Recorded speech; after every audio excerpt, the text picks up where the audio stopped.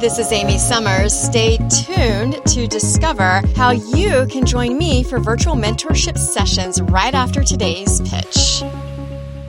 Let's circle back on this. Or in other words, we are ending this conversation now. Before you do any circling back, are you really going to circle back? If not, then it's probably better to be more truthful in how you want to address the person, or they will be coming back to you. The pitch challenge today: learn to say no, not interested, not now, or some other definitive response that truthfully tells the person where you are at on a particular topic or issue. The worst thing you can do is drag someone along in the hopes that they are going to get what they want when you know it'll never happen.